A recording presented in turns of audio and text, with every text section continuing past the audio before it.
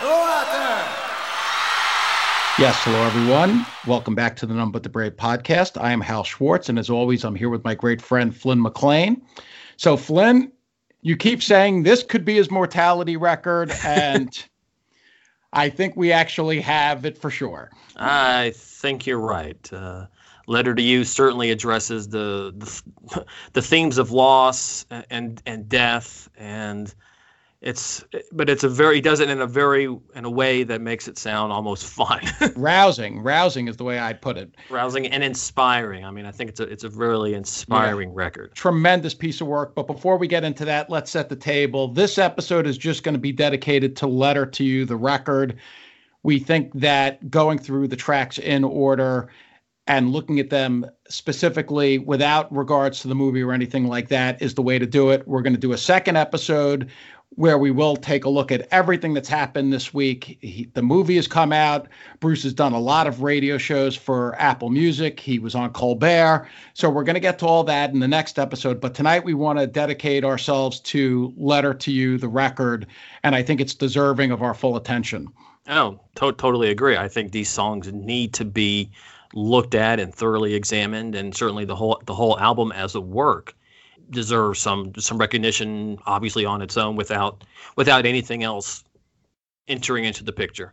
Yeah, it's one of those things you wonder how Bruce is still doing it. Mm-hmm. I actually texted some of the reviews to one of my friends about the record being an instant classic, and she wrote back and she was like, "Can you imagine being his age and being able to come up with an instant classic?" And it really is amazing. And as we get into the record here, this is one of his best full pieces of work in a very long time. I'm not ready yet to put a label on it, although I did, even in my own mind, start to go back to Tunnel, to this much of a fully realized, cohesive record, as I think The Rising is a masterpiece. We talked about Magic in the last episode. It's a stunning record. But there's something about this. I was thinking about it. If this record had been the follow-up to Born in the USA, it would have been so monstrous in terms of how big of a hit it would have been. It really is amazing.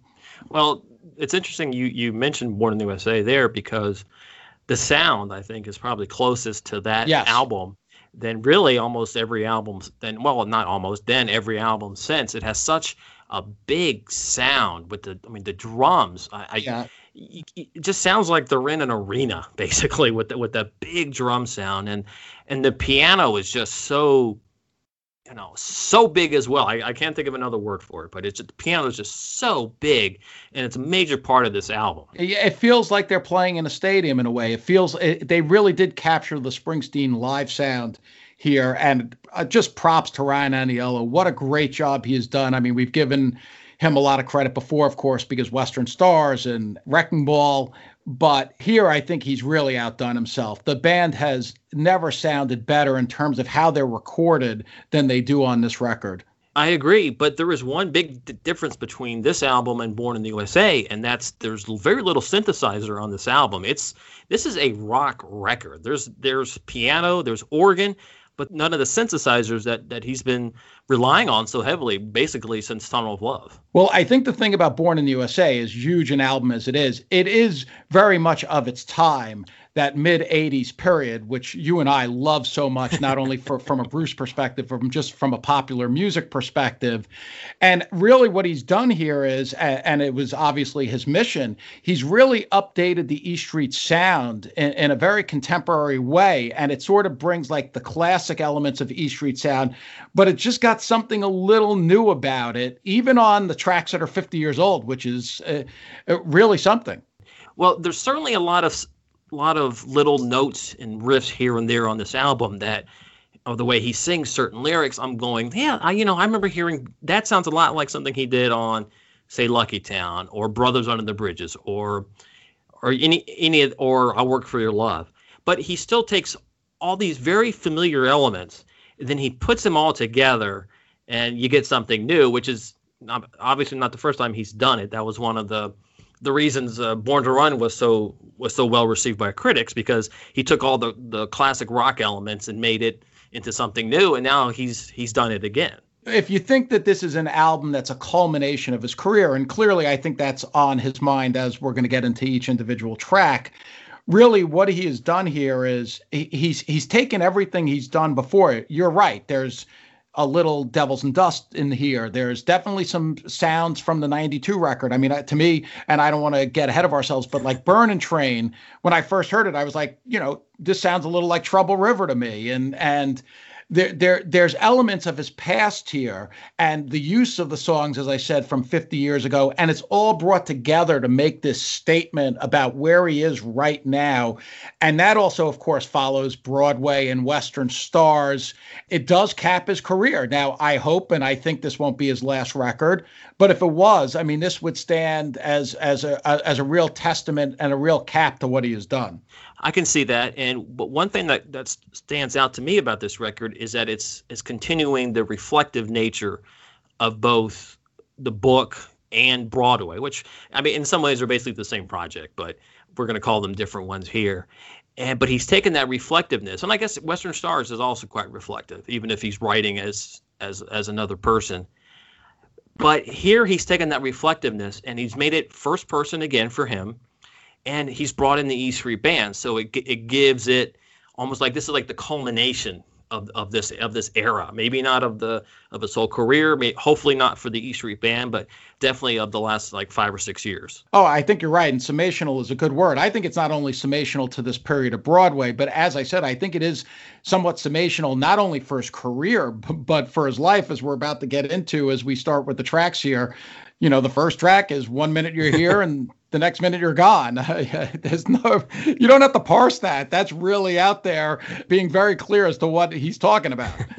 Yes. And I think just looking at the track listing when it was announced, we kind of guessed what 1 minute you're here would be about. And then we can already see it bookending with I'll See You in My Dreams. And yes. And then they really are a perfect bookending. And I guess we'll talk more about the summational part of the album with I'll See You in My Dreams later when we get to that track. But 1 minute you're here does a great job of setting up the album. You got the themes of loss, depression. I mean, the way I look at it, this song is the depression stage of the grieving process.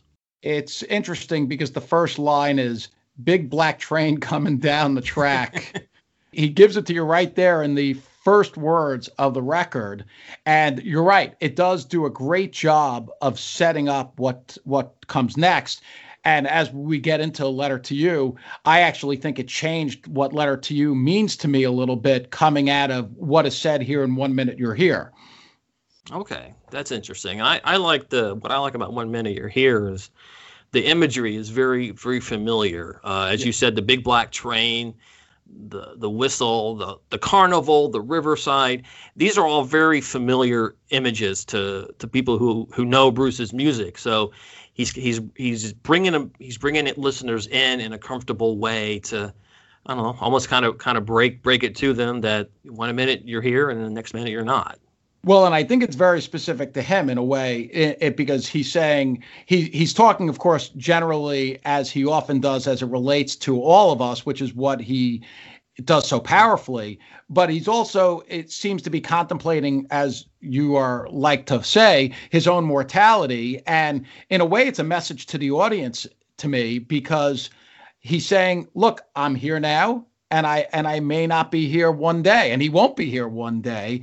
And this is what I have to say with that in mind. And that's why I do think that this record is very summational.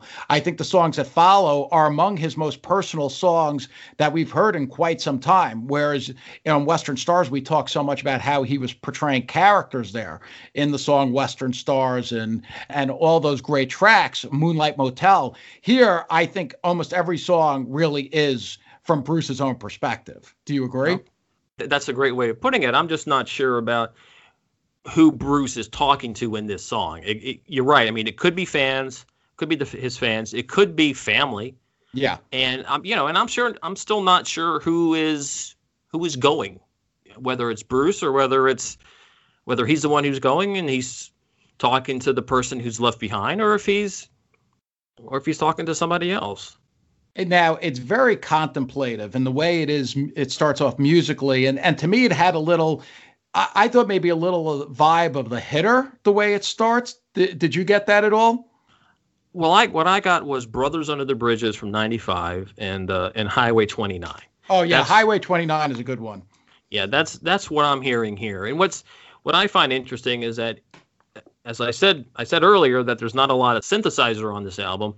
There does seem to be one here, and so that makes it a little bit different sound wise from the rest of the tracks.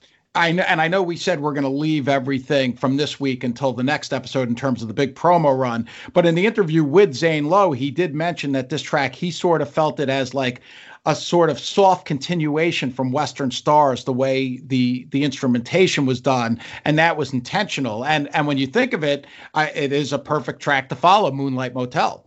Oh, I agree 100%. I was actually had that thought earlier today that this song easily could have been on Western Stars, and so I'd love to hear the fact that he wanted to basically have the perfect segue from Moonlight Motel to 1 Minute You're Here.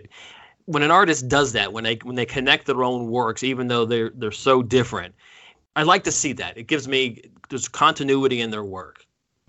And of course, that's, what our show is dedicated to from the beginning, is to try and connect these dots of all the things that he's been doing throughout his career. And now he really is doing it even himself, as you just said. And I think as we move from 1 Minute You're Here into Letter to You, he's continuing with that. And Letter to You, which he has said is a letter to you, the listener, to me, it takes on a slightly different context than I thought when we first talked about it coming after 1 Minute You're Here.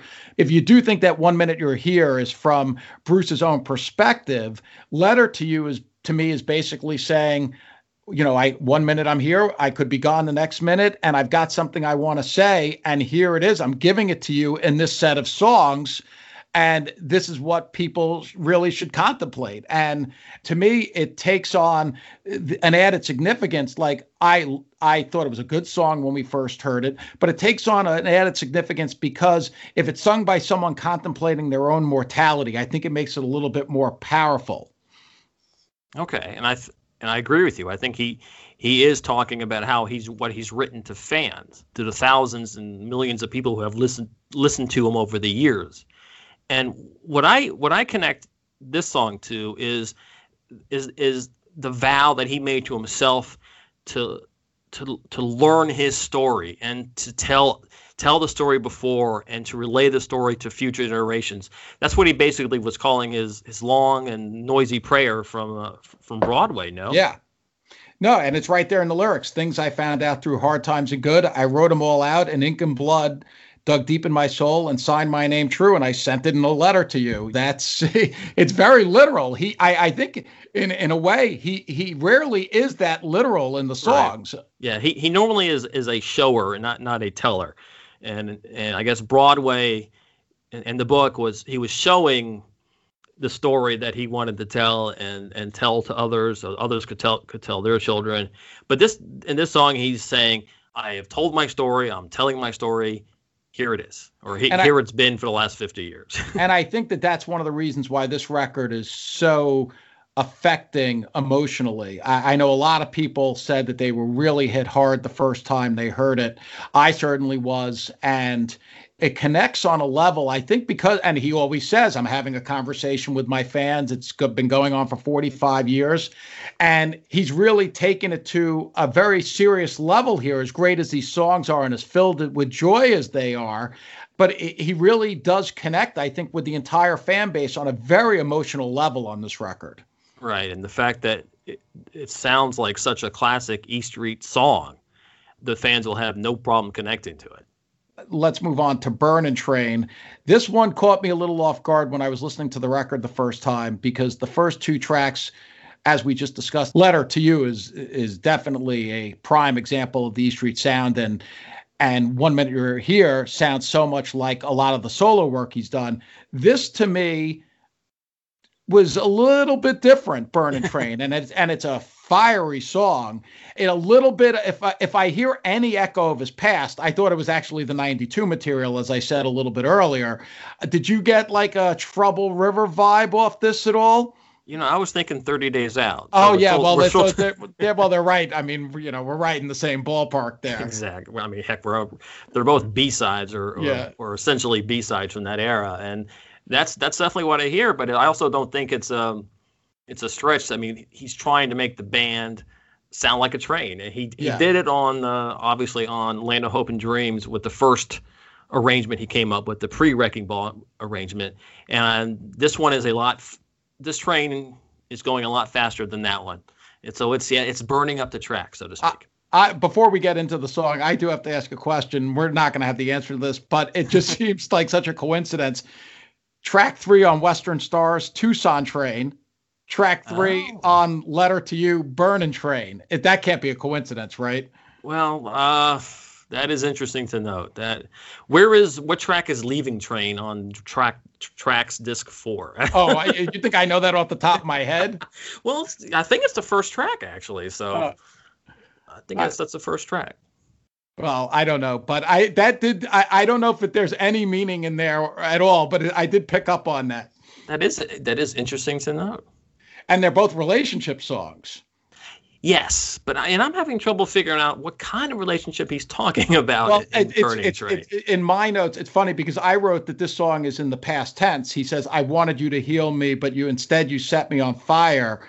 And it does seem like he is also reflecting back, which again is like Tucson Train, although the songs are very different.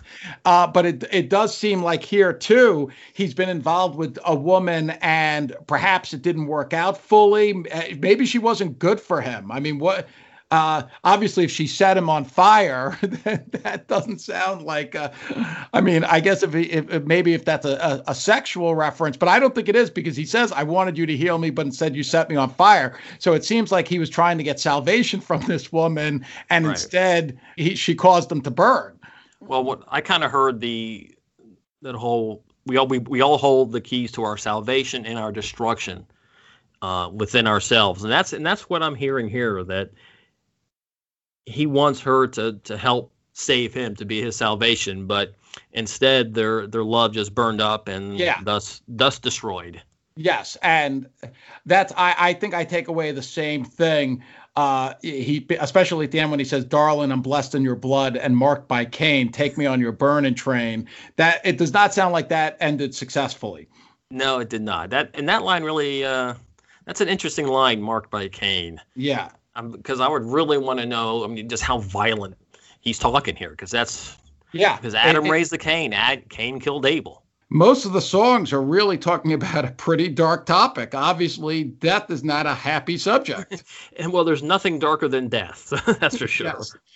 Death is something that comes to everyone. And he's talked about this before, of course. Everything dies, baby. That's a fact. And it applies here to everyone and everything.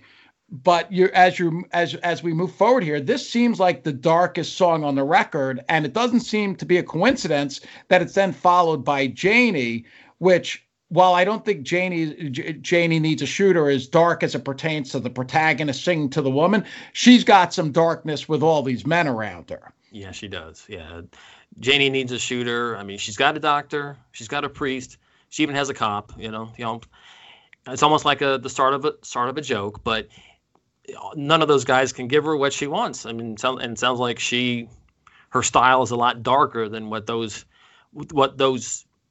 light men would seem to know how to give. Well, the song, just especially in its current incarnation, does seem like a declaration that he is the salvation to the woman's problems, which is sort of like the inverse to what we just talked about in Burning Train, because in that song, as I pointed out, he says, I wanted you to heal me, but instead you set me on fire. So here he is the person who's going to heal this woman who's got all these men around her who are doing her wrong. Right. Yeah.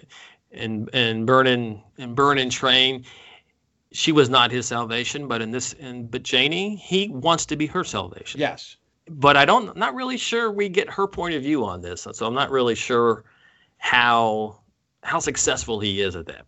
That is true. And this is, and we should obviously talk about the fact that the song was written 50 years ago. It has a long history. The first time I heard the album, when I got to Janie Needs a Shooter, literally my hair stood on edge. It was like, talk about setting someone on fire. It was like, this song set me on fire. And the band sounds so damn good here. And the rehearsal tape version, when is that from? That's from the late 70s, right? Yeah, I think it's from 1979. And you wouldn't think that the band would necessarily approach the level of power that they had in the late 70s. But I do think that they hit that here. It's tremendously powerful. Now, it's tweaked a little bit. I don't know. He did change the lyrics from Janie Needs a Shooter, Jack, which I always thought was very powerful, to Janie Needs a Shooter now. It would be interesting to know what caused that. I don't think, is Jack in some way, could that be considered, offensive at this point? I don't think so. I don't think so either. I think he just wanted to, instead of making a declaration to somebody, maybe Jack is the one who is the fourth in line after the cop, and he's saying that I'm declaring my love for her now, not you. So that's a change, and I do think that the guitar solo, and we know generally he does not do very extended guitar solos on record. And in fact, here, I think the guitar solo is probably played by Steve and Bruce is on harmonica. It's not fully clear, but it did sound to me like it might be Steve. What did you think? Yes, I thought it was Steve as well. And I want to go back to what you were saying about the rehearsal take from 79. And yeah, it's almost an unfair comparison to see how this one stacks up to that one, because the sound quality on that one was recorded on a boombox in someone's living room. So to me, it's a little unfair to fully say how this one doesn't have the power that one did. Oh, as I said, my hair stood up on edge. I think this one is tremendously powerful. The thought that the E Street Band, that at this point in their careers are playing with this level of power, I've listened to that track 100 times, I would say, so far. It's like it's on current. It's just like repeat. And I love the rest of the record. I mean, especially to me, the first three songs are really good. And I know everyone's saying Burning Train, can't wait till we see that live. Needless to say, when they can play shows, if he plays Janie Needs a Shooter live, that's going to be really something. But for me also, it's this middle of the record that it really starts to take off into incredibly high levels. Yes, I agree that we're approaching Janie is basically the end of the first part of the record. Yes. And I'm not sure, it's definitely not a summational thing at all, but there's definitely an end to this part. Well, I think that he just probably felt like the song fit there, and it does.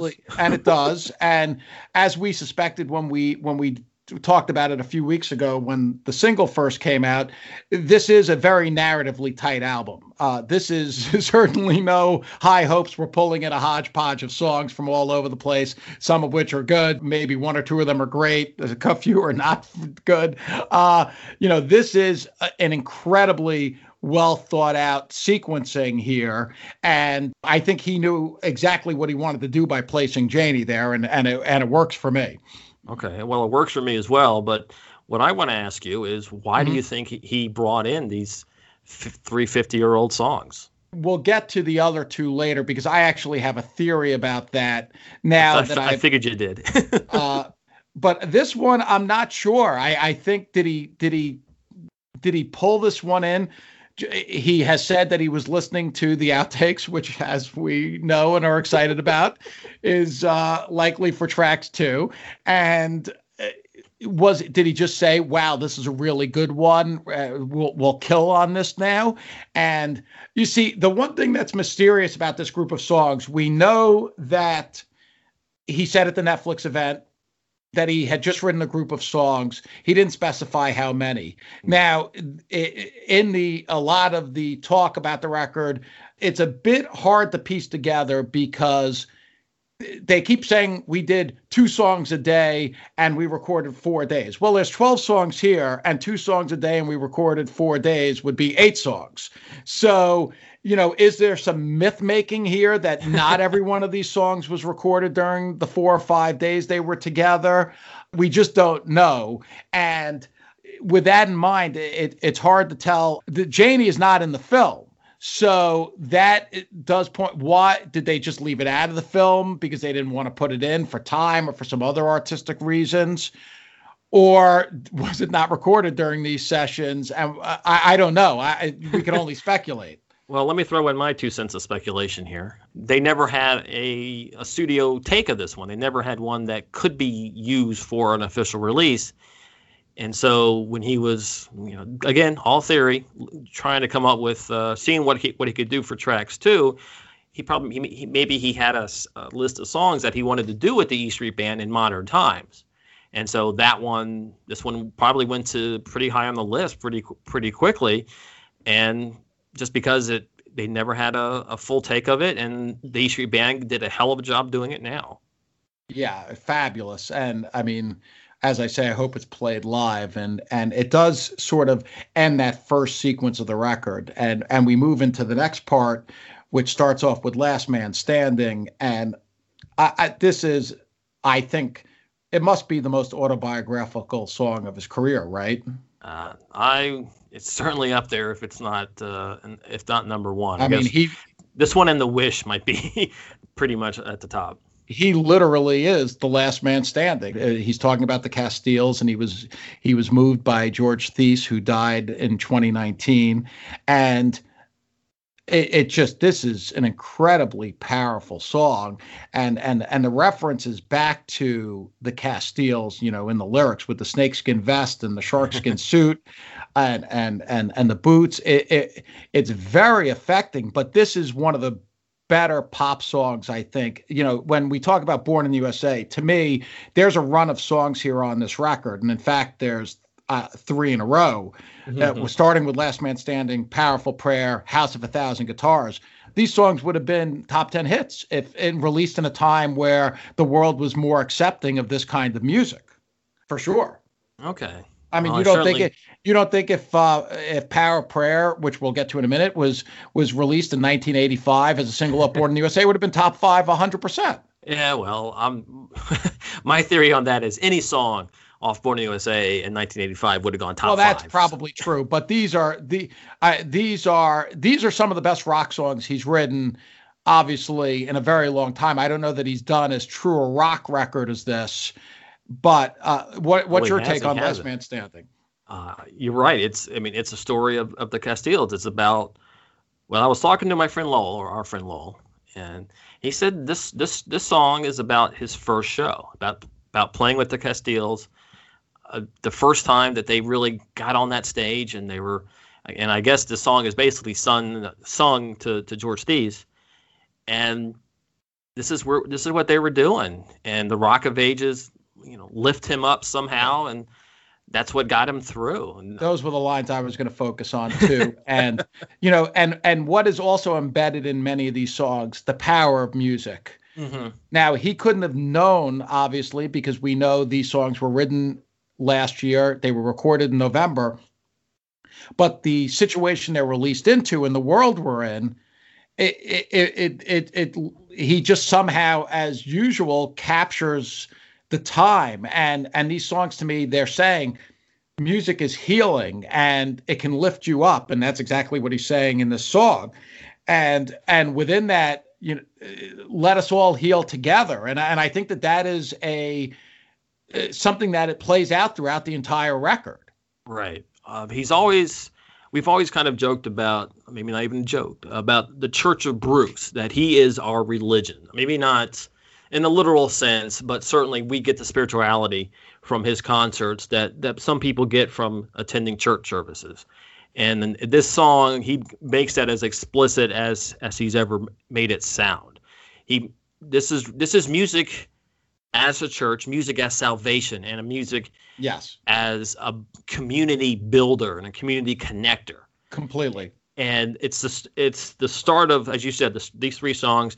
That's really that's the heart of this record, and that's where that theme just comes out. And one thing about Last Man Standing is that he really, since he is the last man standing, literally, as you said, he knows he needs to continue on the tradition of rocking it loud, because that's what those guys did when they were 16, 17 years old, and he's going to keep doing it at 71. And that's again, reflecting on his mortality. I'm going to continue doing this until I can't, and I'm the last man standing, and as you said, I carry on the mantle of all who came before me, and it's incredibly powerful stuff, and the song is great. I mean, it is a great song.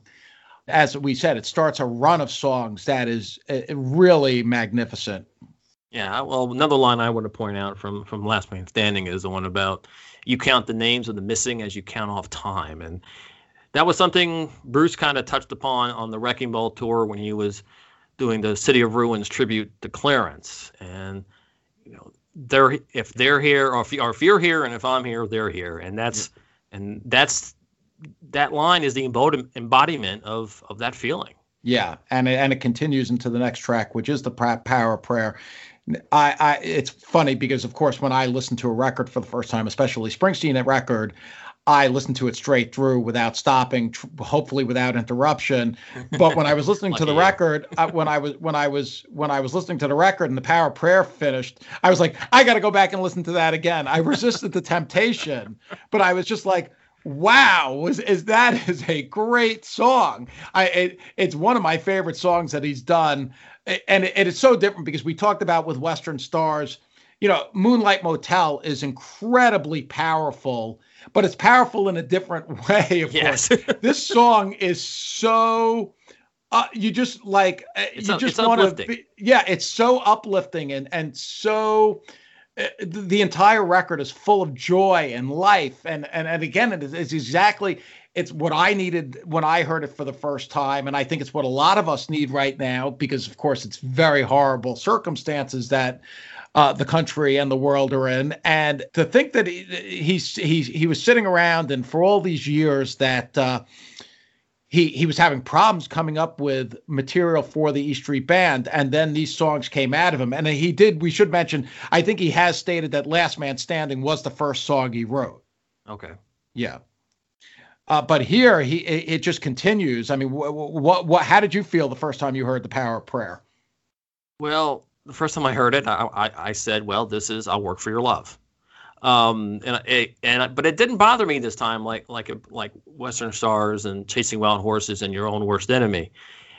Yeah, it sounds like I'll Work for Your Love, but it's so uplifting, and the energy, as you said, it's just so infectious, and it just makes you thankful for life. And this is, as I said about talking about the Last Man Standing, there's spirituality in his music, but it's not religion, and that's the power of prayer for him. Is that it just makes us happy to be alive. There ain't no sin to be glad you're alive. Again, it points to the power of music because his song is a prayer, and this song is a relationship song. Obviously, in the first verse, running my fingers through your Sun Street tear, baby, that's the power of prayer. But it contained in there a power of prayer. It's also a power of, I think, living every day. And as we've talked about, such a common theme with Bruce, getting through the day to the next day. And on Western Stars, we know a lot of those characters were really trudging through the day and hoping that they woke up with their boots on. Here, the characters are, I think, as you're saying, the energy is totally different, and they're really embracing life, I think, in a different manner than we did just last year on that record. What's your take?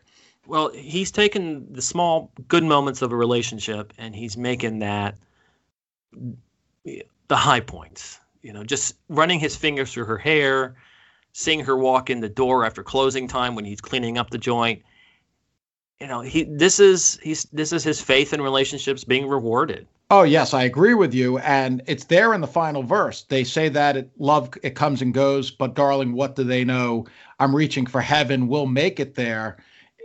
Darling, it's just the power of prayer. I mean, he's embracing a light there. I mean, heaven obviously is the ultimate symbol, I think, of light, and he's embracing the light within this relationship and moments that have happened, and they're meaningful. And even if they don't last forever, they're still there with you. And it's exactly, I think, what you were talking about with the tribute to Clarence and to Danny during My City of Ruins. It's that same kind of thing. These powerful moments stay with you. It's there in Last Man Standing. It's here in The Power of Prayer. It's certainly in House of a Thousand Guitars.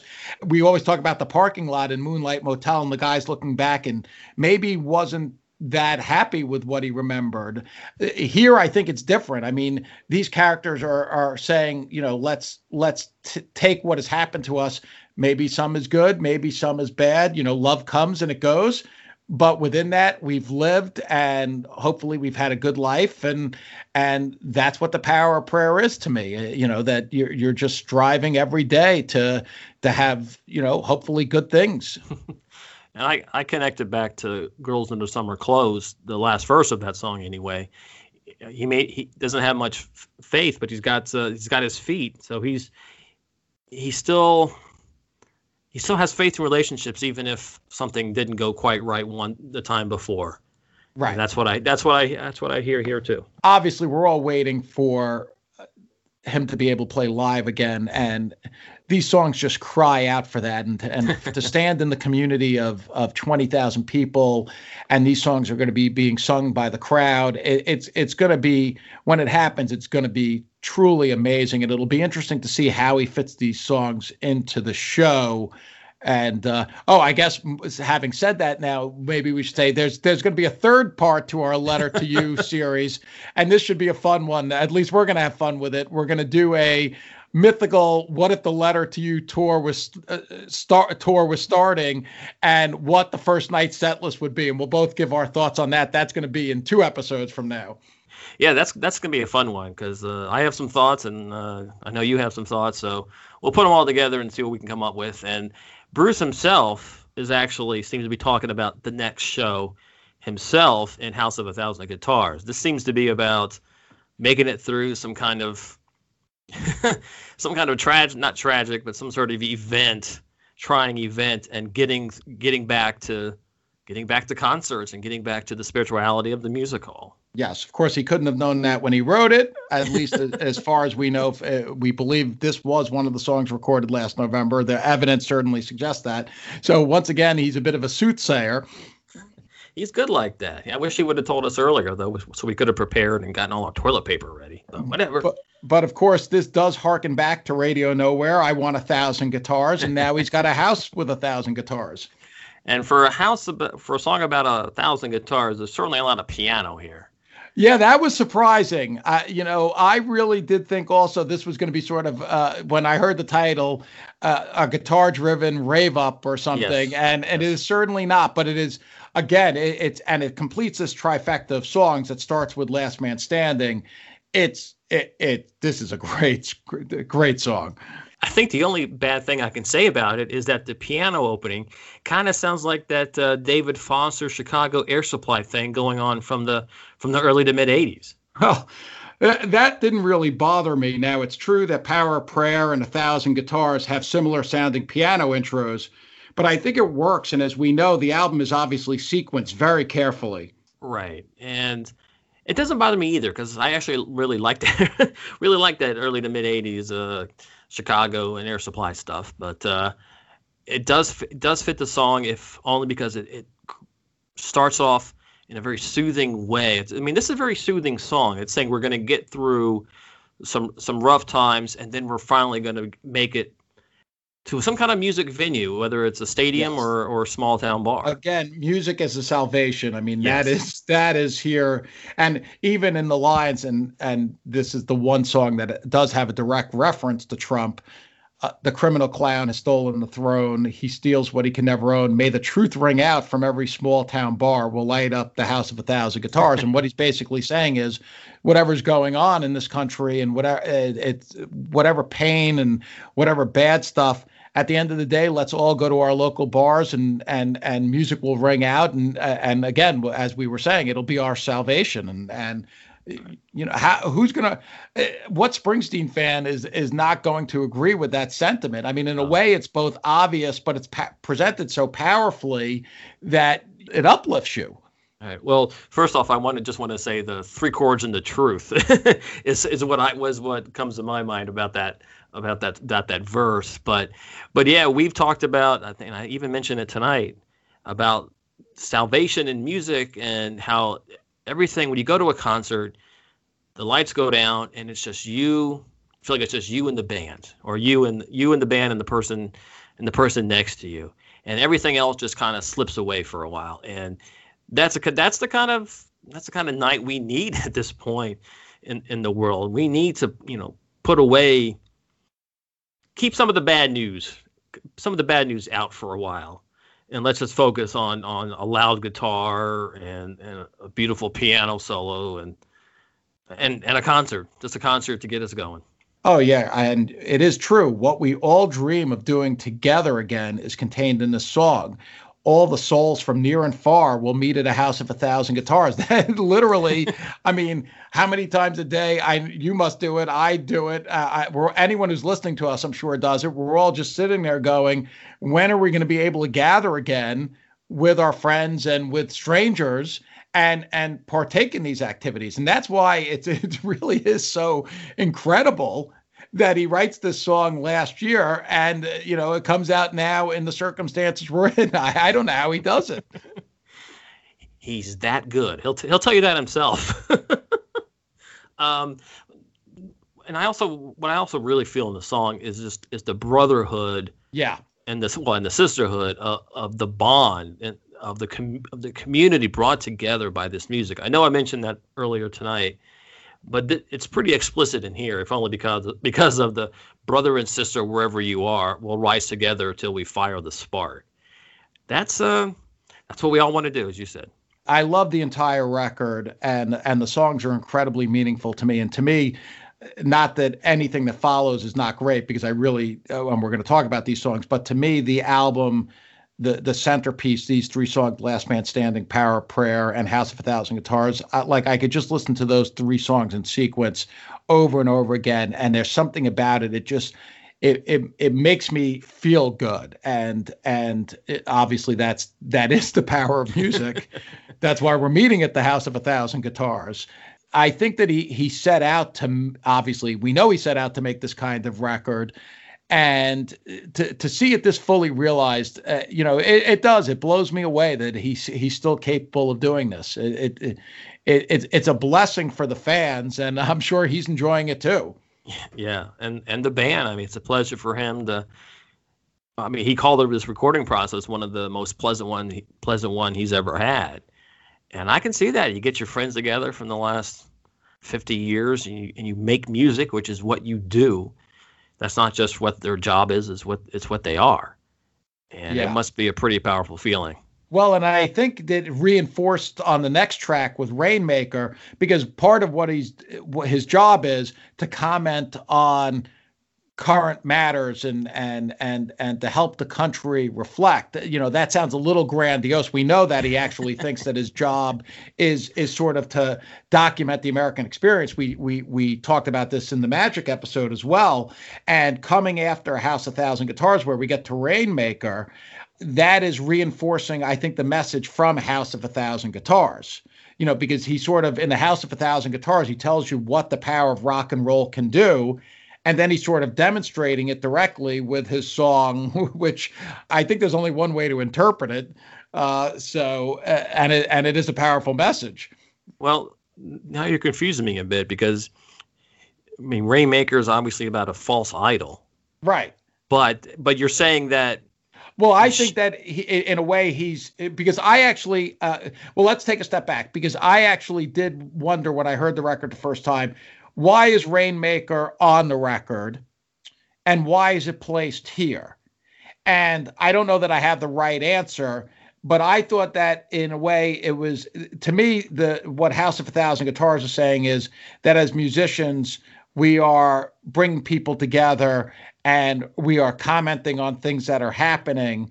And here in Rainmaker, he is commenting on stuff that's happening in the country right now. Maybe I'm wrong about that, but what was your take on why Rainmaker is on the record? First of all, we know this for sure is one of the songs that was not written in the April 2019 period.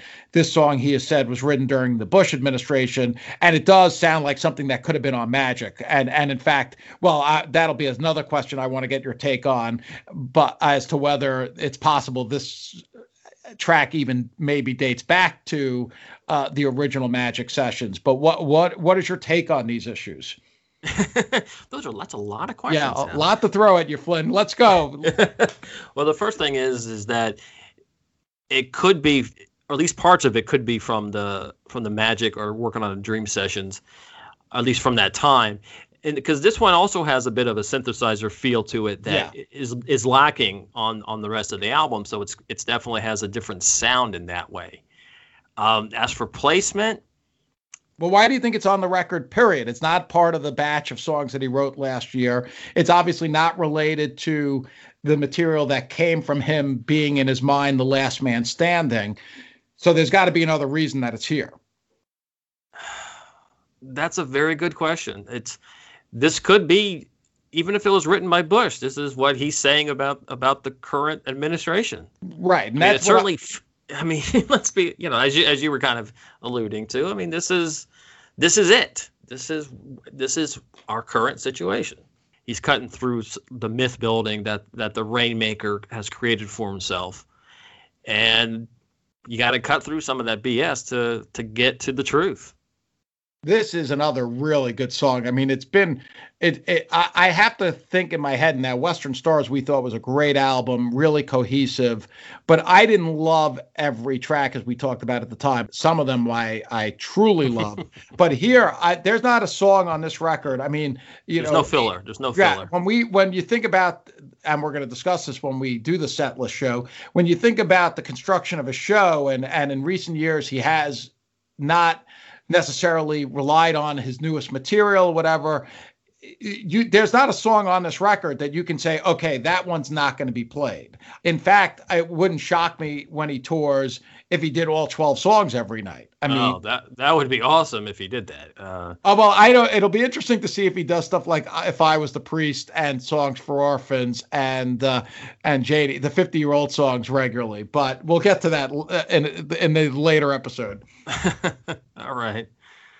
Well, I love the bluesy sound of Rainmaker, even just outside of the lyrical content. It has such that, actually, what I thought it sounded like that Idiot's Delight that he played back in, was that April? Yeah. On his show. That's the feeling I got. I also got a little bit of Reason to Believe from the Magic tour. And it's a great sound that he doesn't go to very often, but when he does, it's quite effective. It does harken back to those sounds, and again, it's a very powerful track, and I think that even though we know it was written during the Bush years, he obviously felt it was relevant for now. I mean, if he didn't say it was written during the Bush years, clearly everyone would have thought that it was written right now was about Trump, and in fact, it applies much more. You can say whatever you want about Bush, and obviously Bruce commented it on Magic as we talked about in the last episode, but these traits are much more Trump in a way. Like if he had released a song 10 years ago, it would have been like, how did he predict the future like that? Yeah, well, as we've said before, I mean Bush was normal compared to what we have now. I mean, it's right here. Rainmaker says white's black and black's white. This week, we had the president of the United States say that his opponent should be viewed with suspicion because he was going to follow the scientists. Yes, let's not follow the scientists. We certainly wouldn't want to do that. And then you have people going, oh yeah, you can't trust those scientists. All right, well let me get my comment in there about that. Talk about the followers, because they don't care or understand what it really takes for the sky to open, and that's his following. Yeah, no, well, look, he says it in the song. Sometimes folks need to believe in something so bad, so bad, so bad, they'll hire a rainmaker. And like we just said, if he had written those songs, if he had written those words, excuse me, in 2019, relating to this period of time, everyone would have been like, "That's dead on." And somehow he came up with it, 10 years ago, whatever it was, and he rightfully believed that it applied today. And maybe getting back to why follows House of a Thousand Guitars, maybe just he wanted to make a statement. It's funny because he did say in the lead up to the record's release that if I did a Trump album, I think that would be terribly boring. So I wasn't going to do that. But maybe he did. It just comes down to he had this song. It fit the situation so perfectly. He knows it's a good track and therefore it's here. There you go. I think. Yeah, he can have one song. One song is not boring, but a whole album might have been because it would have been quite redundant. But yeah, this one song does work, and it's a masterpiece. It really is, and it's also one of the few rock songs to ever mention Yahweh, the ancient Israeli God. Well, remember there is a U2 song actually named Yahweh. Oh, okay, all right. Well, it's okay. Well, okay, but one of the only songs in the Bruce catalog, or the only song in the Bruce catalog to mention Yahweh. So, and the next up is If I Was a Priest, which this one hit me in a way that I did not expect. I to be totally honest, this is not a song that I haven't listened to it much over the years, and I never really thought that much of it. It's obviously incredibly wordy, and it doesn't really connect lyrically. None of the 72 songs connect lyrically to the rest of the record because he's writing in such a different fashion these days. Probably Janie is the one that does the most. But this one, what an unexpected powerhouse it was for me. The way they're playing, I was astonished. Yes, I agree 100%. That the pre-street stuff, as I like to call it, never really grabbed me. It's, as you said, it's pretty wordy.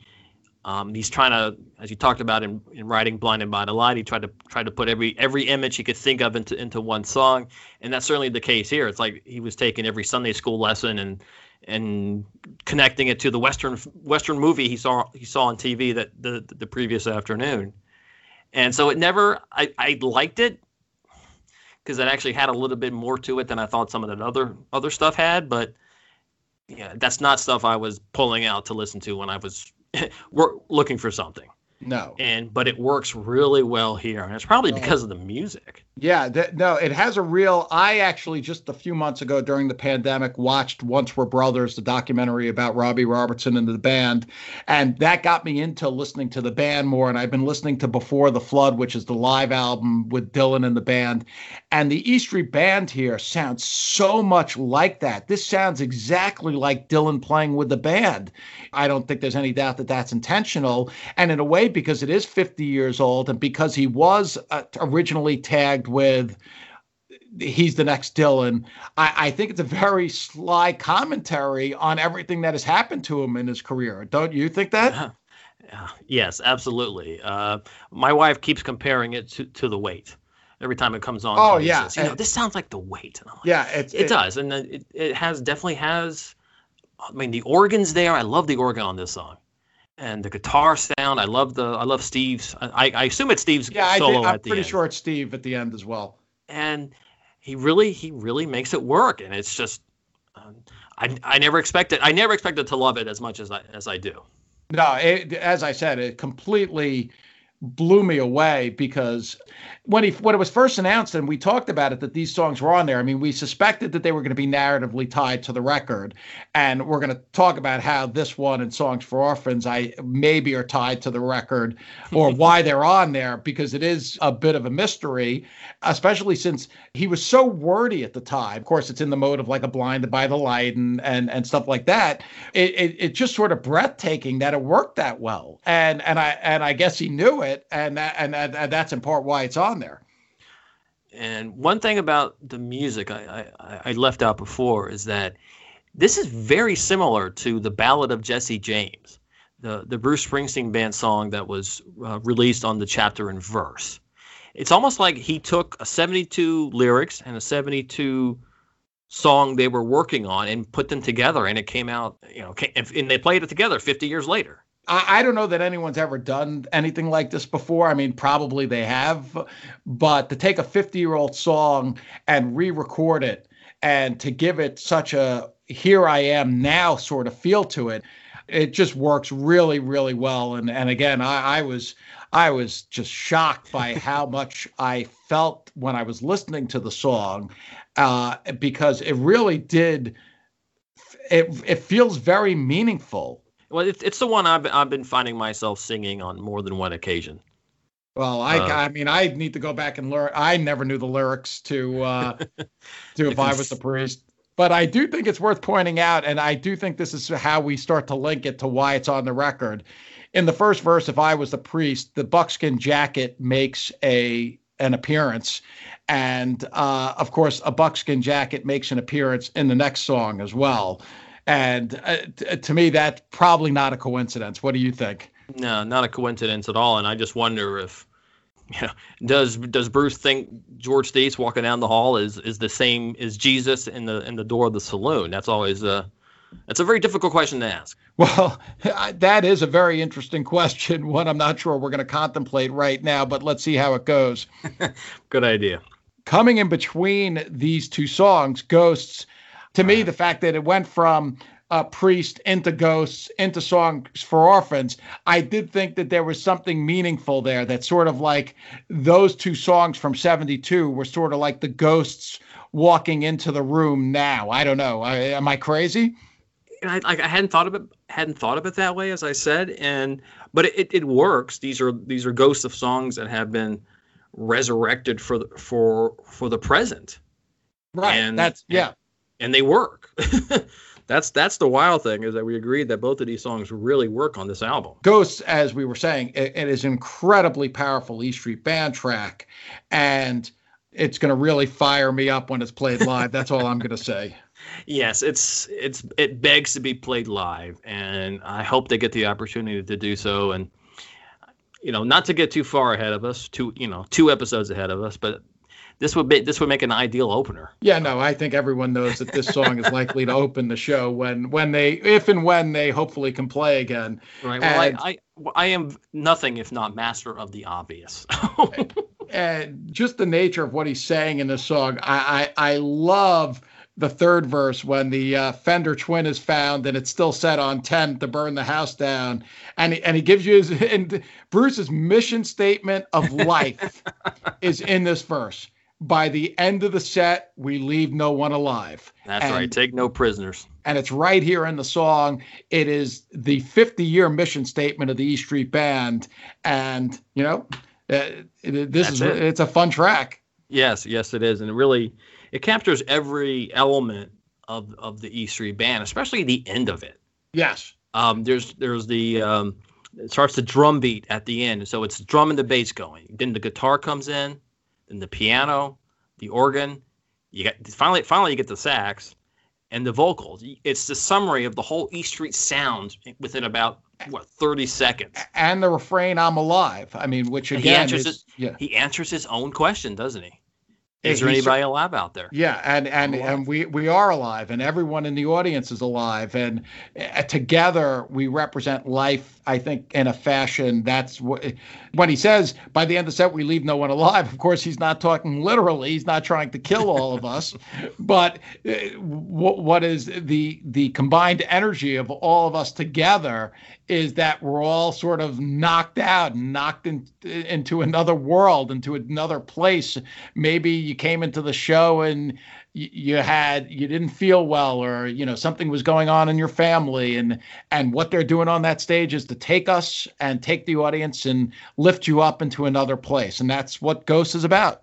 Yeah, and it really continues the theme of music as community and music as religion.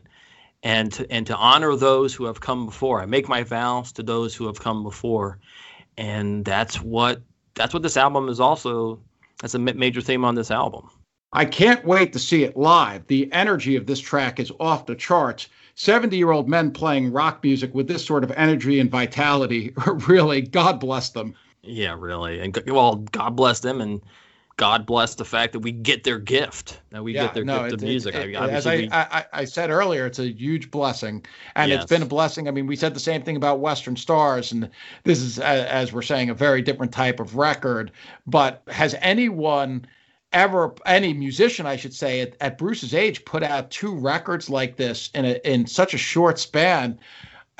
He's 70. He's going to be 71 years old this year. It really, or is he? Wait, this year he just turned 71, right? Yeah. So he's going to be 72 next year. It really just crazy, and the vitality of it all. It just, magnificent is the right word. Yeah. I mean, I wish I could have that kind of vitality at my age, and I'm 20 years or so younger than Bruce. Well. He's trying to help lift you up here, Flynn. Oh, I need some help some days, that's for sure. Let's talk about Songs for Orphans. I think probably really the first time I paid that much concentration to it, you and I were sitting next to one another in Trenton on November 21st, 2005, when out of nowhere he performed it. And again, this is one of those songs that seems to have been on his mind from time to time. Well, it's that E Street Radio thing. Yeah, and...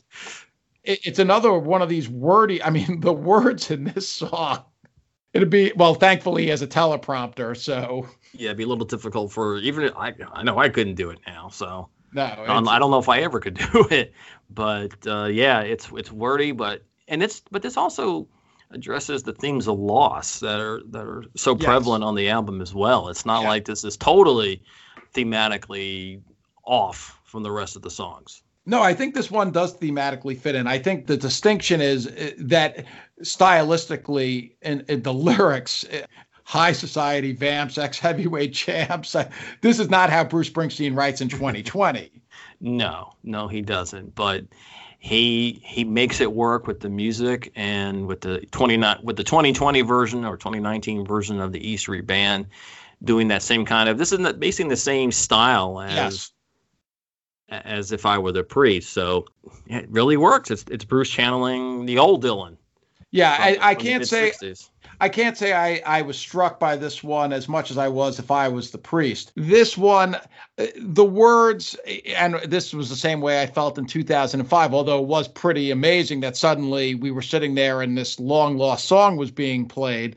But it certainly, I think you alluded to this earlier, the pre-greeting stuff has never been a personal favorite of mine. And this one, I think they did a great job with it here.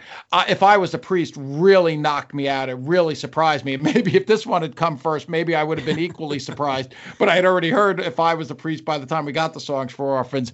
But like with everything else on the record, you can't complain about it. No, you can't at all. And they are very similar in style. Yes, and which is, of course, to be expected. Certainly, lyrically they are, and musically they adopted that '72 Bruce Springsteen band kind of feel. It definitely again sounds like Dylan and the band. Yes, for it sure. does. But yes, he did get it has a little. It's the '72 material with an updated modern sound, but clearly influenced by those other artists. Again, I'm not going to complain about it. I think it is highly effective. Yes. And let me ask, going back to that Trenton performances from 2000, or the 2 Trenton performances from 2005, is this the first time that a song has been released as part of the archive series prior to a studio release?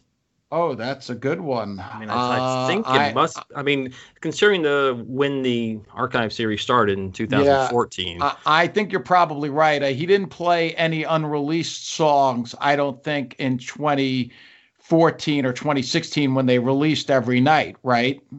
Well, but it also that's only one part of it. The second part of it is they have to release a studio version. I guess Follow That Dream might be another one in that category because it was included on one of the Australia shows from 2017, and it's probably going to be on if there ever is a Tracks 2 or USA box set. It's most likely going to be on there. Well, let's hope so. and just to get to the end, and we always talk about the closing tracks on these Springsteen records. We talked about Moonlight Motel last episode. We talked about Devil's Arcade, and I like my theme that these closing tracks are often devastating. Valentine's Day. This is not one of those. I mean, it's a difficult subject matter, I'd say, because again, it focuses on death and mortality, but it's presented in such a rousing and hopeful fashion. And I think the message here is we go on even after we're gone. And that to me, he even says, "For death is not the end." The way the song plays out and the way it builds musically, it just there's something about it. It really uplifted me. Yes, that's the word I was thinking. Uplifting. It's almost hymn-like, talking about death and the way that it's, as you said, it's not the end, and that I have your worldly possessions, but what I'm really looking forward to is seeing you in my dreams. Yes. And again, to state the obvious, it really goes back to the first track of the record, where he was depressed, he was sad about one minute you're here, next minute you're gone. That depression stage of grief, and then here he's accepted it. He knows life goes on, and we'll see you in my dreams. And yeah. He's powerful here. It's interesting because clearly the song is someone thinking about a friend lost. He says the days go on. I remember you, my friend. And then there's also a reference to having a guitar that appears to have belonged to the deceased by his bed. But yet there's a sense to me that it's also the character is singing that he thinks that when his own death comes, there will be continuing dreams. Am I wrong about that? I don't think you are. I mean, it's definitely one of the various interpretations we can go with. I mean, especially since he says, "For death is not the end, and I'll see you in my dreams." That seems a tip off to that at the end, life is going to continue. And maybe he's not being literal there, because I think also part of what he's presenting on this record is that the music he leaves behind is going to outlive him, which of course we know that. And his letter to us, the statement that he's making here, will survive beyond his lifespan. And the character, which is clearly him on this record, he's going to see us in his dreams. And in his final moments, besides Patty and his kids and his mom and his dad, what else is Bruce Springsteen going to think about? I'm sure it's going to be the days that he stood on that stage and brought the house down. And I look at it as he referenced it on Broadway at the end of the show, where he appreciated people coming out to see the show because he got to visit a little bit with Clarence and Danny and his father. Certainly, last but not least there. And that's how I see it. That's how I see this song, is that this gives him a chance to, in his dreams, to visit with people who are right. No well, and he here. has he's spoken very eloquently about being visited by these people, and I think he's even brought that up with George Thies as well. But it does strike me that from his own perspective, he's being visited by the dreams of those who he's lost while he's still here. It does strike me that if you believe that life continues in some fashion after we're gone, that you will see those images in your dreams, so to speak. Right. Well, I've certainly have visited with an uncle and my grandparents in my dreams who have passed away, and it's a kind of a bittersweet feeling when you wake up in the next morning and you're like, yeah, I gotta spend a few minutes with my Uncle Randy there, or my grandparents. I just was really impressed with the way he brought the album to a close. I thought the instrumentation of this song was so perfect. And, if you read the lyrics, if someone had just given you the lyrics and we hadn't heard the album yet, you would have maybe thought that this was going to sound like 1 Minute You're Here, or, some of the songs off Devils and Dust. Yes. And it just sounds nothing like that. No, it's a rock song. Yeah. It actually comes across as a rock song about death, and he makes it work. And of course, the fact he's done that before, Oh, I know, but the fact that he brings his vocals clear and upfront at the end of the song drives home the intimacy of it.